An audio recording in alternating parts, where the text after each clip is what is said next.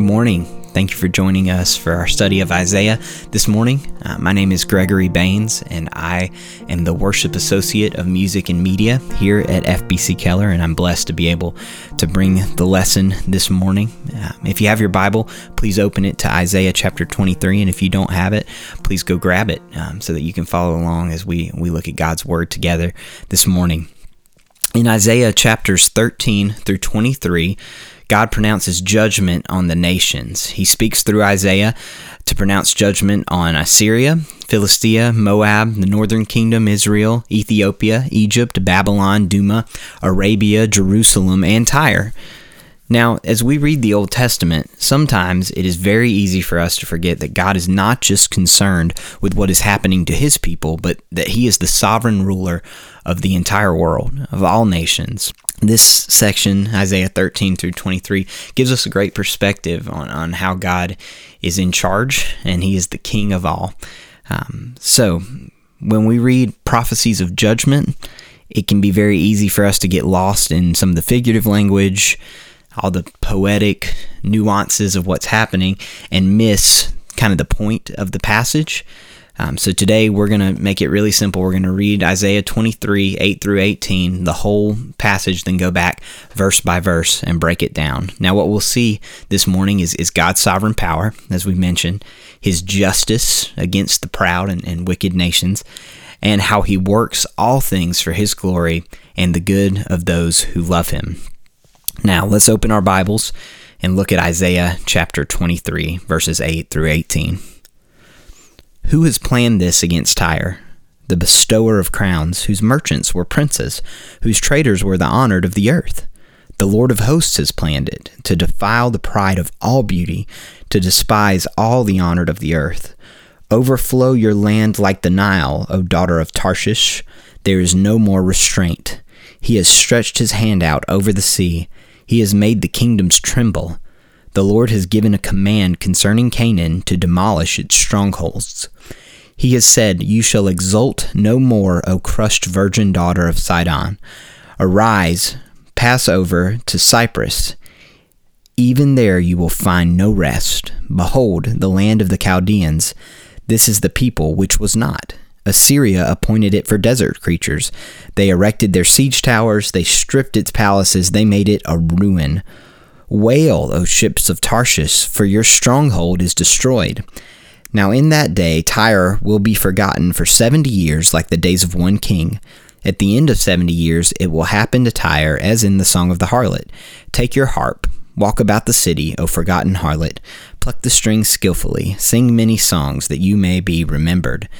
It will come about at the end of 70 years that the Lord will visit Tyre. Then she will go back to her harlot's wages, and will play the harlot with all the kingdoms on the face of the earth.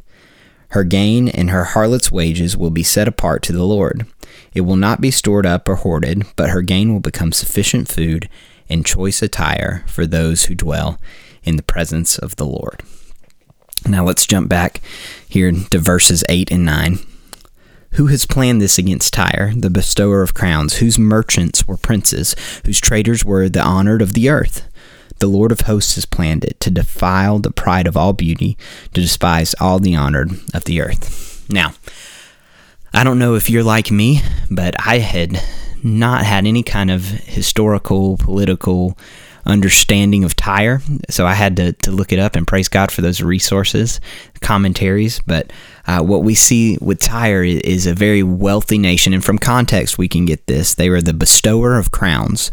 Their merchants were princes. They were like princes, and their traders were honored of the earth. So this is probably a modern day equivalent would be something like New York, a center of trade, a large city where Tyre was a port town, so ships would come in, and we see that all throughout this section of scripture as Tarshish was bringing in its ships and couldn't do that anymore. But Tyre was a very, very wealthy city, and they had become so wealthy that they thought they were something. They were proud people. They were consumed with materialism that we see, and God has placed judgment upon them, and that's what happens in verses 1 through 7. We didn't read, but it's the pronouncement of judgment against Tyre, and so we start with the question, who has planned this judgment? And in verse 9, we get the answer. The Lord of hosts has planned it. Yahweh Sabaoth is the name there given to the Lord to describe him. The Lord of armies, the sovereign king, to display God's power here. He has planned it. And for what purpose? To defile the pride of all beauty, to despise all the honored of the earth, to put them in their place and in perspective. Now that may seem kind of harsh, but that really is the best place for them. When we have a distorted view of ourselves and God, we get puffed up and proud, and life does not go well for us. So here in verses 8 and 9, we see God's sovereign power over the nation, the city of Tyre. We see how God has planned for the destruction of this nation, and we see why he has done it. He's given reason through Isaiah. So let's look at verse 10. Overflow your land like the Nile, O daughter of Tarshish. There is no more restraint. Tarshish was a far city that would have to come in across the sea and would come to the harbor at Tyre and trade and sell goods. So there is no more restraint now poured out on Tyre. So to Tarshish, this is going to be hard for you as well, because God has stretched his hand out and he's made the kingdoms tremble. In verse 11, the Lord has given a command concerning Canaan to demolish its strongholds. Tyre was that stronghold there mentioned in verse 11. Look at verse 12. God has said, you shall exult no more, O crushed virgin daughter of Sidon. Arise, pass over to Cyprus. Even there you will find no rest. So Tyre and Sidon are mentioned together. Jesus even mentions them in the Gospel of Luke and talks about judgment there. But those were two major cities there in that area. And Cyprus was a island kind of fortress thing. So here, arise, go to Cyprus. Even there, you won't find rest. When God executes his wrath, there is no place to flee and hide, because he is all powerful. And we see that verse 10, there's no more restraint. The time is past for restraint, and now there's nowhere to hide. Behold, the land of the Chaldeans. Verse 13, this is the people which was not. Assyria appointed it for desert creatures. They erected their siege towers. They stripped its palaces, and they made it a ruin. Just like Assyria attacked Babylon, the land of the Chaldeans, this is going to happen to Tyre too. You're going to have a terrible time about it.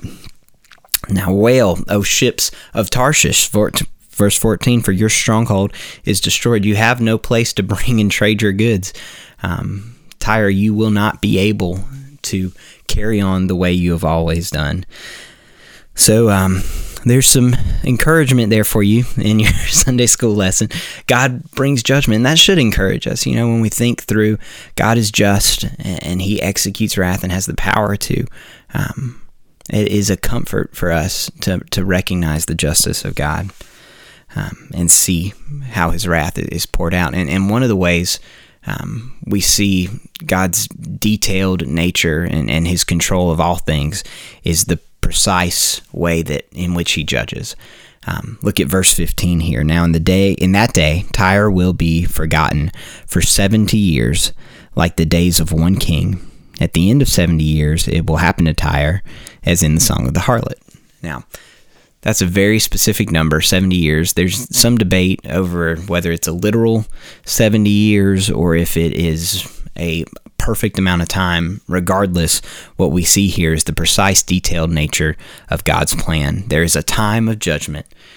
Here it is, 70 years, and once that time is passed, this city is going to be like the harlot in this song that was probably a very well-known song that people would have recognized that, but we see here, what is the song? It's given in verse 16. Take your harp, walk about the city, O forgotten harlot, pluck the strings skillfully, sing many songs that you may be remembered.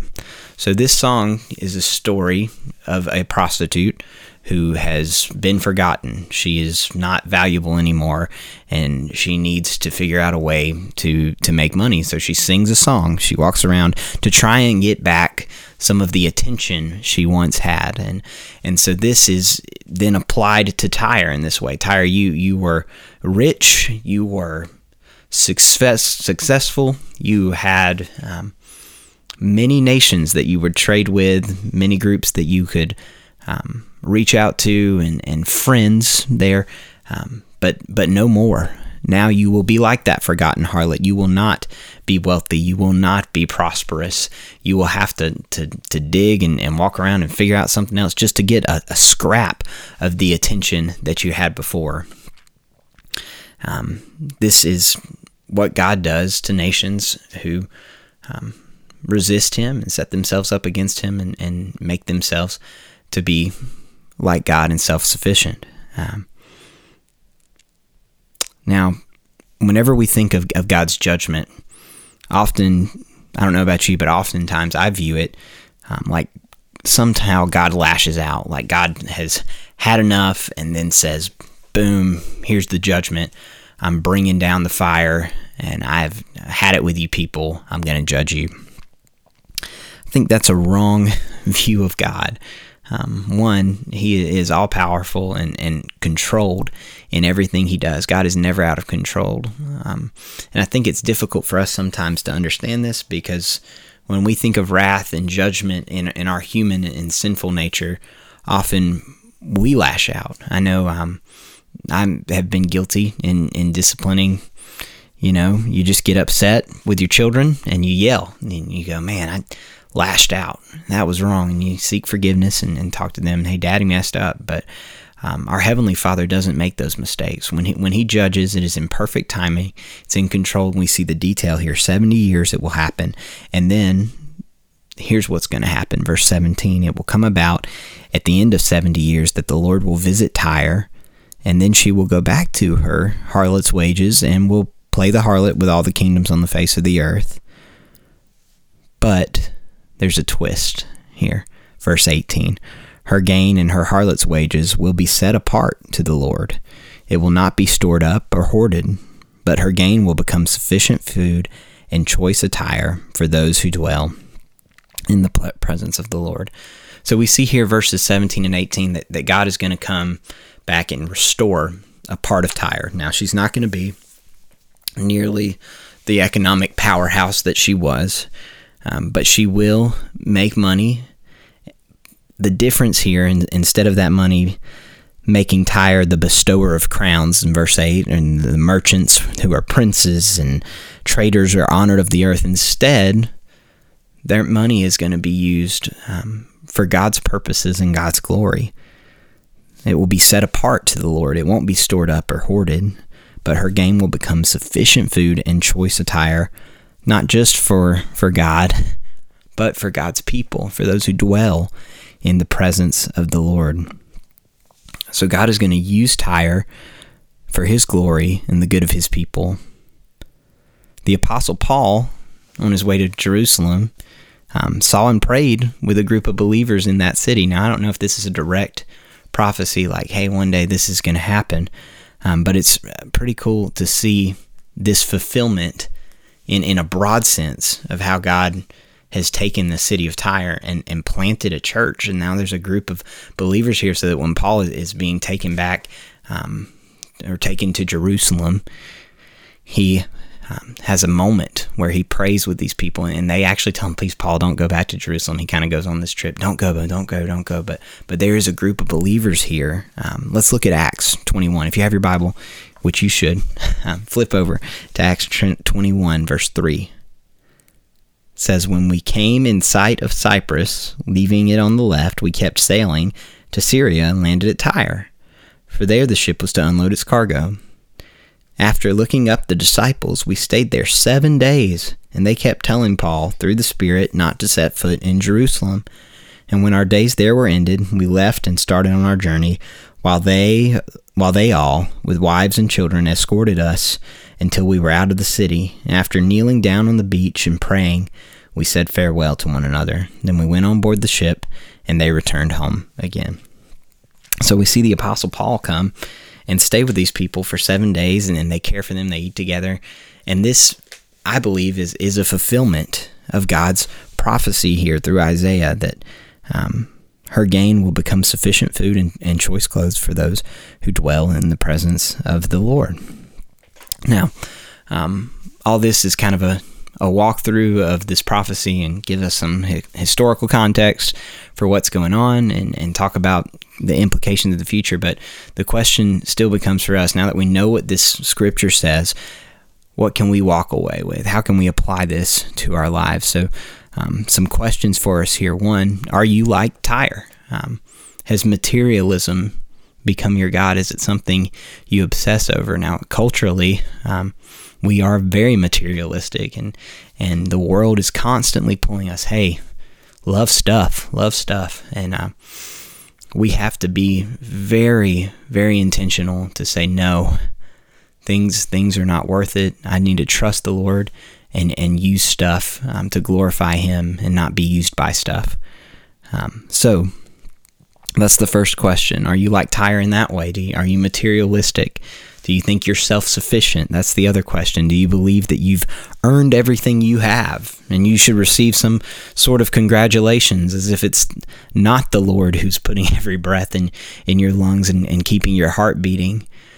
If this is you, please repent. I know I've been convicted in study and preparation for this week. God, I so often am so quickly pulled to things that are not of you and are focused on myself. So, brothers and sisters, if this is something that controls us, let's leave it and be controlled by God. Surrender to Him. Humble yourself before the Lord, and let's be the people who dwell in His presence, the people who God takes from the proud, materialistic, and provides for those who trust Him and walk with Him. And when we do, we see His faithfulness in that. So let's have a word of prayer, and that'll be it for our study today. Father, thank you for your word. Even this pronouncement of judgment, God, it causes us to be moved to repentance and Lord, to trust you more. Lord, we confess that often we are consumed by stuff, and materialism is a sin that as a nation we fall under. So we ask God for your mercy, Lord, that you would be merciful to us on an individual level and to our country. Lord, help us this week. Lord, would you search our hearts and show any unclean way that it was within us? Help us to leave that behind and follow you, that we may dwell in your presence, Lord, and enjoy you forever. Thank you again for your word, which is good and is profitable for us. And just pray this morning that you would work in our lives and hearts and make us more like Jesus this week. In His name, amen.